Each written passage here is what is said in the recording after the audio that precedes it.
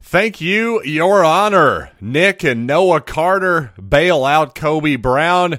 And by the way, I hate to say it, but I think Isaiah Mosley is basically a write-off at this point. So let's talk about all that and more coming up right now on Locked On Mizzou. You are Locked On Mizzou, your daily podcast on the Missouri Tigers. Part of the Locked On Podcast Network.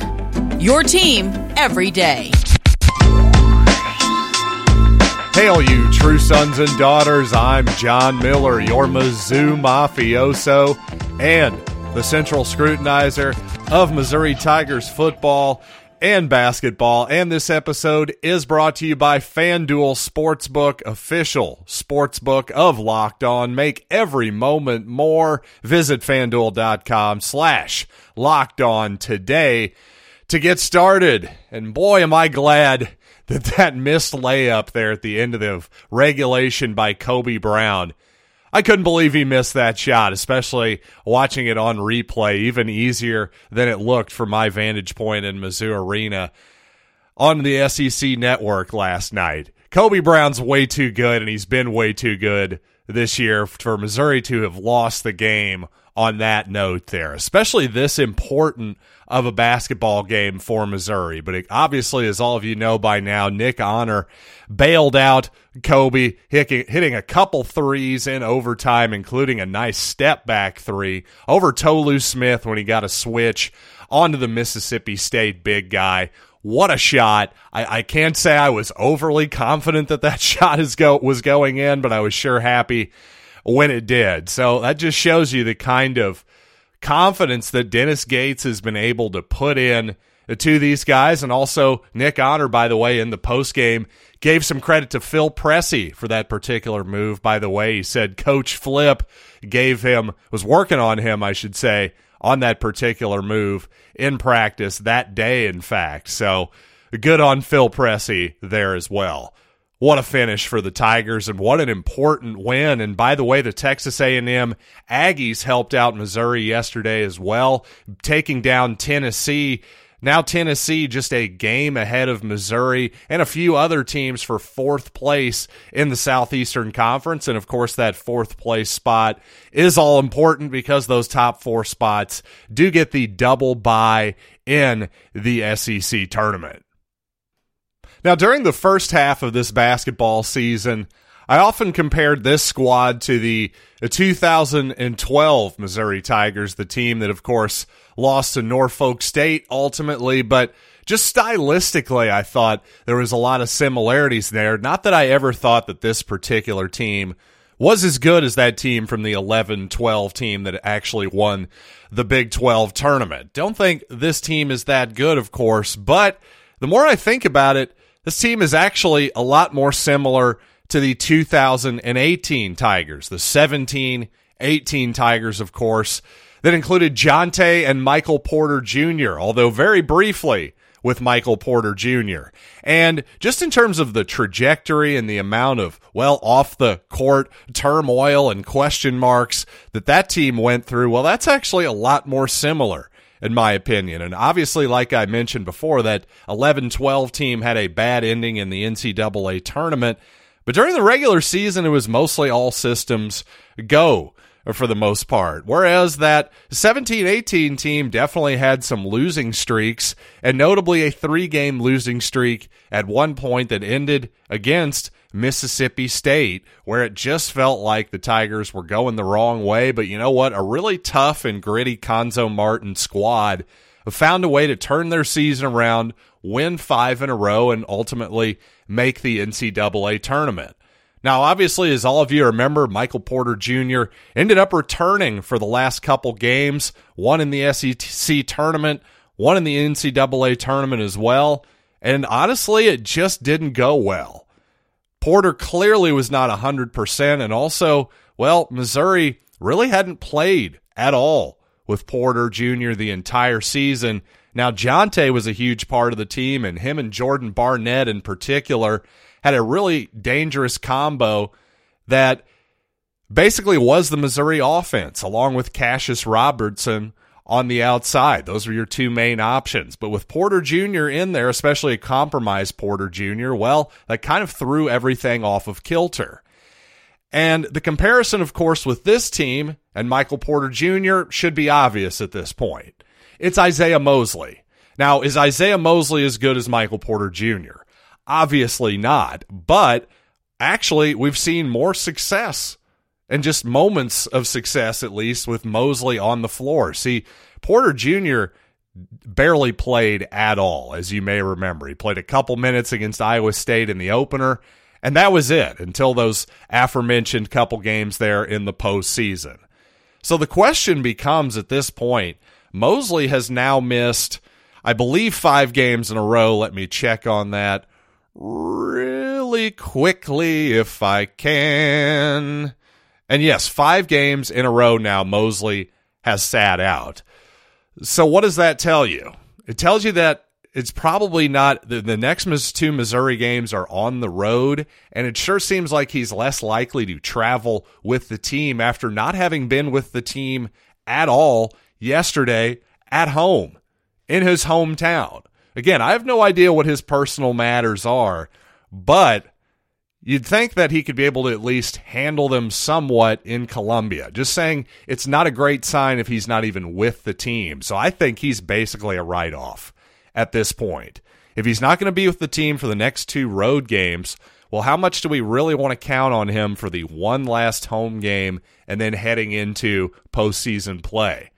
I'm not sure how realistic that is, though Mosley is talented enough and Missouri is light enough, certainly on the perimeter, that you need some help. I think we saw that yesterday quite clearly. It's something I talked about almost ad nauseum if you listen to every minute of every word that I say, but Missouri is just real thin at guard and on the perimeter right now. Thank goodness for Trey Gomillion yesterday because, well, to pat myself on the back a little bit, one of the things I called yesterday, and I called a few things right yesterday, is that DeAndre Golston just didn't look right in the previous game in the second half. I think he was favoring some kind of left arm injury.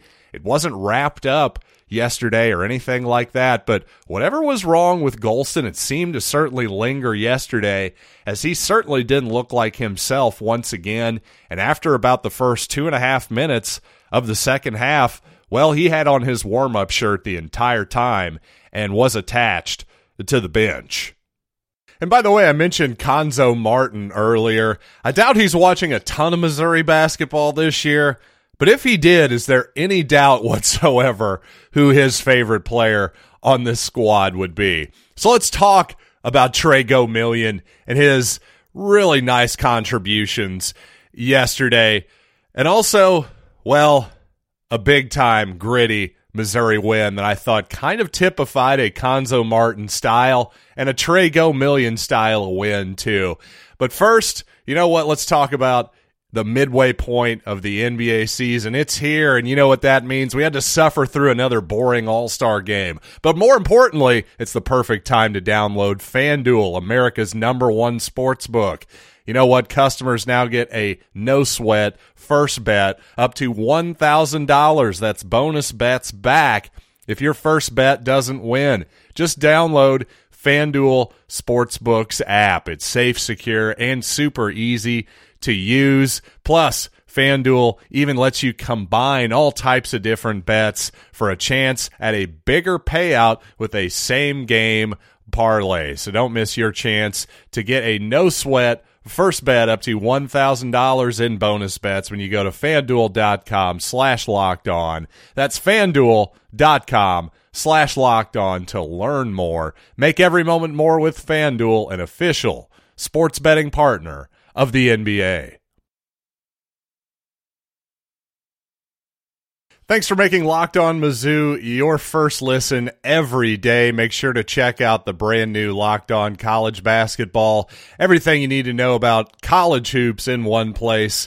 Plus, hear from big-name experts, insiders, coaches, and players.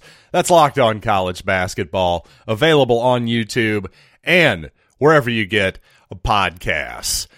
And I'll tell you, there were certainly some guys who had more impressive box scores than Trey Gomillion last night. Probably Demoy Hodge, first of all, leading the Tigers with 16 points. Well, actually, Kobe, had 17, but not a very efficient 17 for Kobe. Not that we're usually used to, but no, Demoy, a really nice game for him, but most of it done in early fashion. And I just thought overall Gomillion, despite playing 9 minutes fewer than Hodge, you know what, buddy? I'm going to give you the game ball, because without him, I don't think Missouri wins that game. I really don't, because not only was Gomillion good offensively, he's a good team player, and he has multi-talented versatility. He can back you down sometimes with size. He can cut, shoot it a little bit, pass it a little bit. Basically, there's a lot of things he brings to the table. None of them he's like extraordinarily above average in, but there's nothing that he's really bad in either. That's kind of one of the great things about Gomillion offensively, at least. And also defensively, well, he's kind of the captain out there defensively. I think we really missed his energy and also his leadership and communication out there defensively. I think you saw over and over again him pointing to places on the floor on the defensive end of the court and telling guys where to go. And I thought he was a big part of a well-executed game plan by Dennis Gates and company. Because if you noticed, well, who killed Missouri down in Starkville in the first ball game? Of course, it was number 1 Tolu Smith, the 6'11" big man.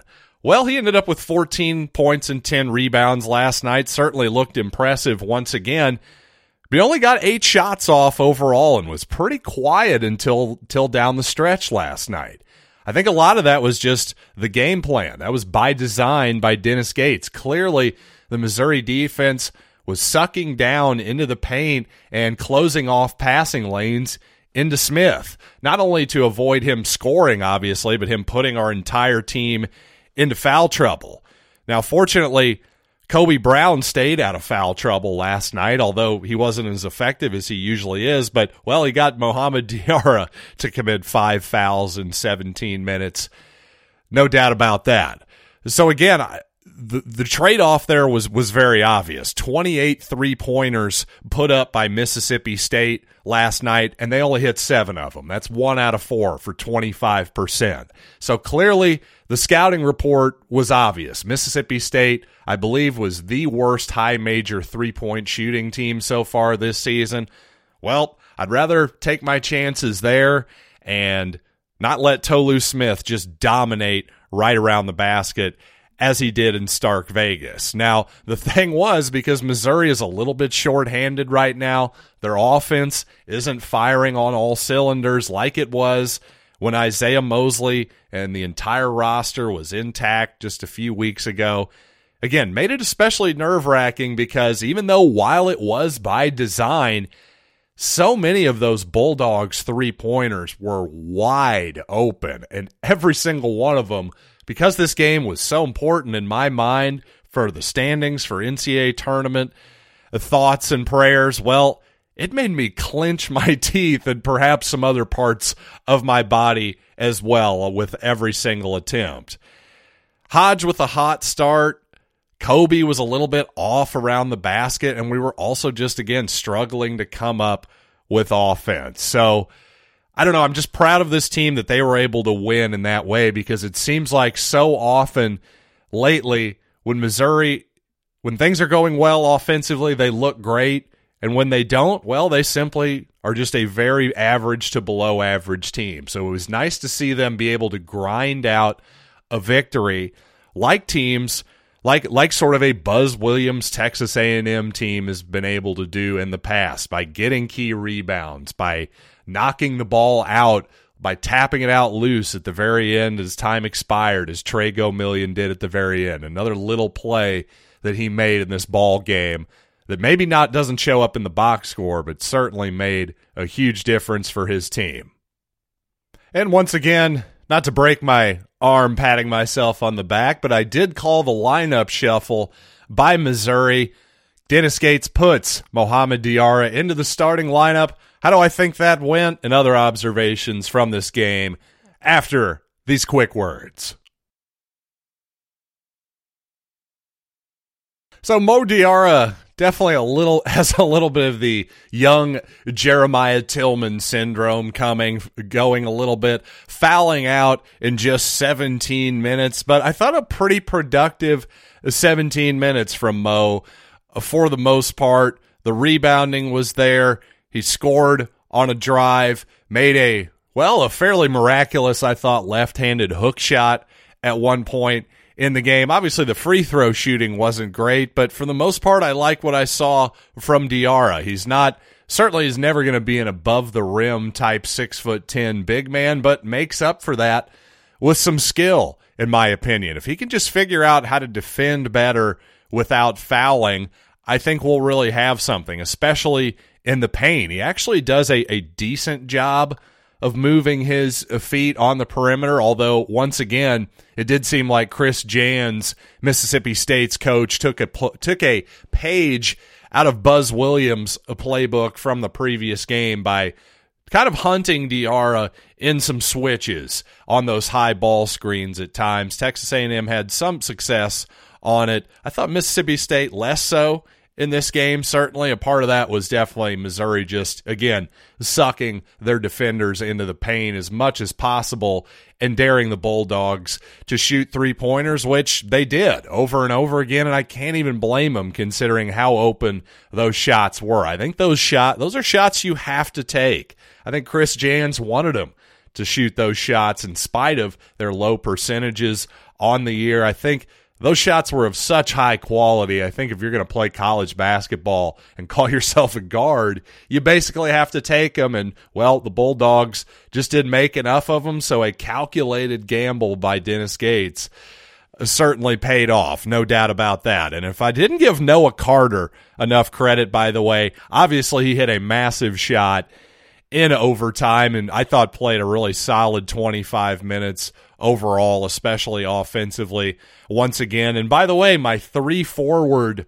experiment lasted for about a minute and a half, it seemed like. At one point, Kobe, Noah Carter, and Mohamed Diarra were on the court at the same time. That was something I called for as an experiment, at least to see the look for a little while, but unfortunately, Mo Diarra fouled out shortly thereafter. So maybe we will see a little bit more of that look as long as Missouri is a little bit short on guards. But you never know. Perhaps Isaiah Mosley will come in on a helicopter down in Athens, Georgia, and surprise us. Who knows? But until then, you know what? Thanks for joining me, as always, here on Locked On Mizzou. And also, check out Locked On College Basketball, of course. If you want to see the entire college hoops landscape, you got to check out Locked On College Basketball on YouTube and wherever you get audio podcasts.